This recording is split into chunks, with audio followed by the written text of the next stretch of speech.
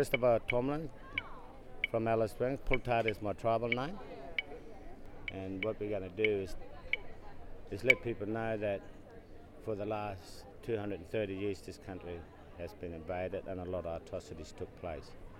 And we're going to mark 2019 as the day to end it all and have a call in some healing for everybody to heal and to end this war that's been happening for over 230 years in this country.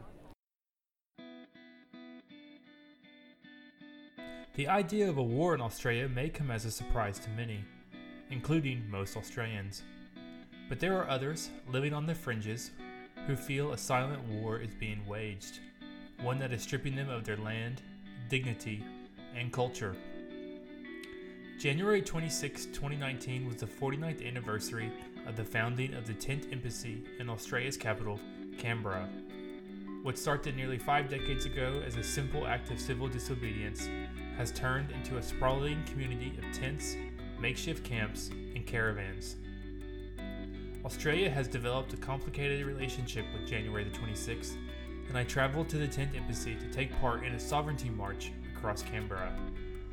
The march drew several hundred people, which included elders like Chris Tomlin, he was also clicking the stones at the beginning of this recording, and other activists, both white and black, from across Australia.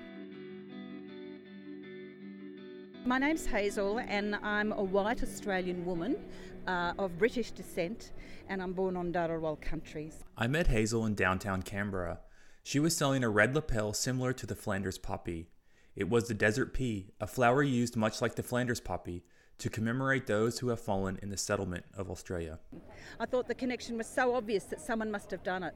And as I went to do my research, I realised that no one had thought of a commemorative flower to raise the people's conscience about the frontier wars and atrocities. Others in the crowd could still feel that history. I met Karen and Gail. Karen was holding a sign that read 3% survival, a reference to the decimation of the Aborigine people. Get over it so long ago, but they're not the ones sitting at home and having to listen to the stories of their uncles and their aunties and their mothers and their fathers of the stuff that they went through when they were children. So we grow up listening to those stories, and there needs to be change, because it's at home. We're the ones that hear it at home. So this is why it needs to be changed.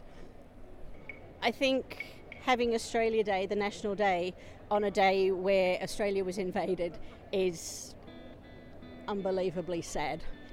As someone who has fallen in love with the natural splendor of Australia and has a comfortable job, it was a bit jarring to see people get so visibly distraught when talking about a country that has such affluence. Before the march began, some speeches were given. They weren't shy in offering very harsh criticism of the current state of Australia.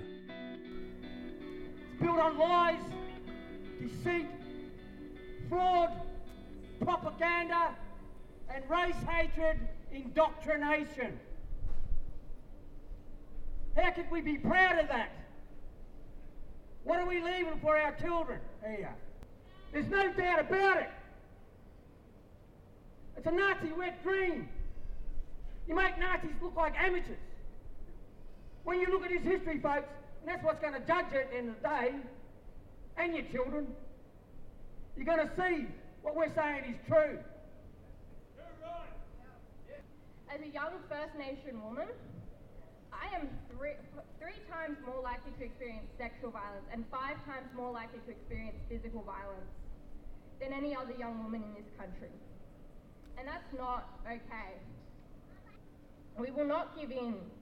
And Australia Day is not a day to be celebrated in the way it is. We don't need to just change a day, we need to change the culture and the nation that supports it.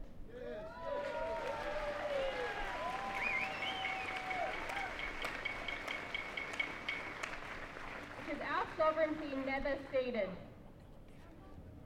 And uncover with this red the bloody truth of our dead in Australian fields. In Australian fields. Lest we forget Australia. Lest we forget. Very good. From there, a group of Aboriginal bikers led the crowd across the Commonwealth Bridge and back to the lawns of the old Parliament House.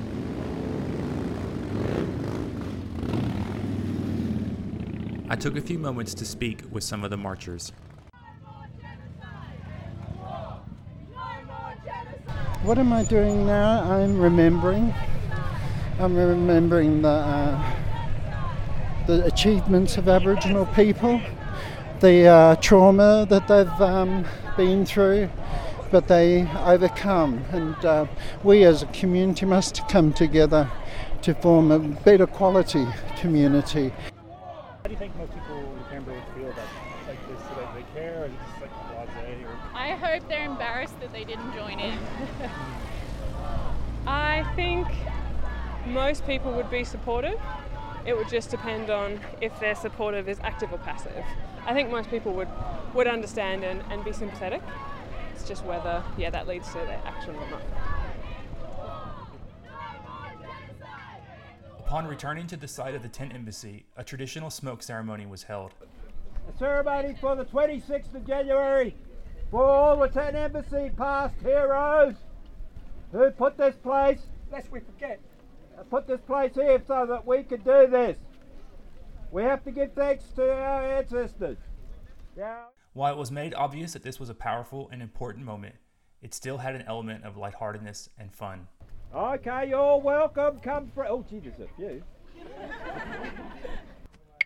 Okay, thank you. Grab those sleeves, put them on. Without further ado, thank you. Heal the world. Heal all the people of the world.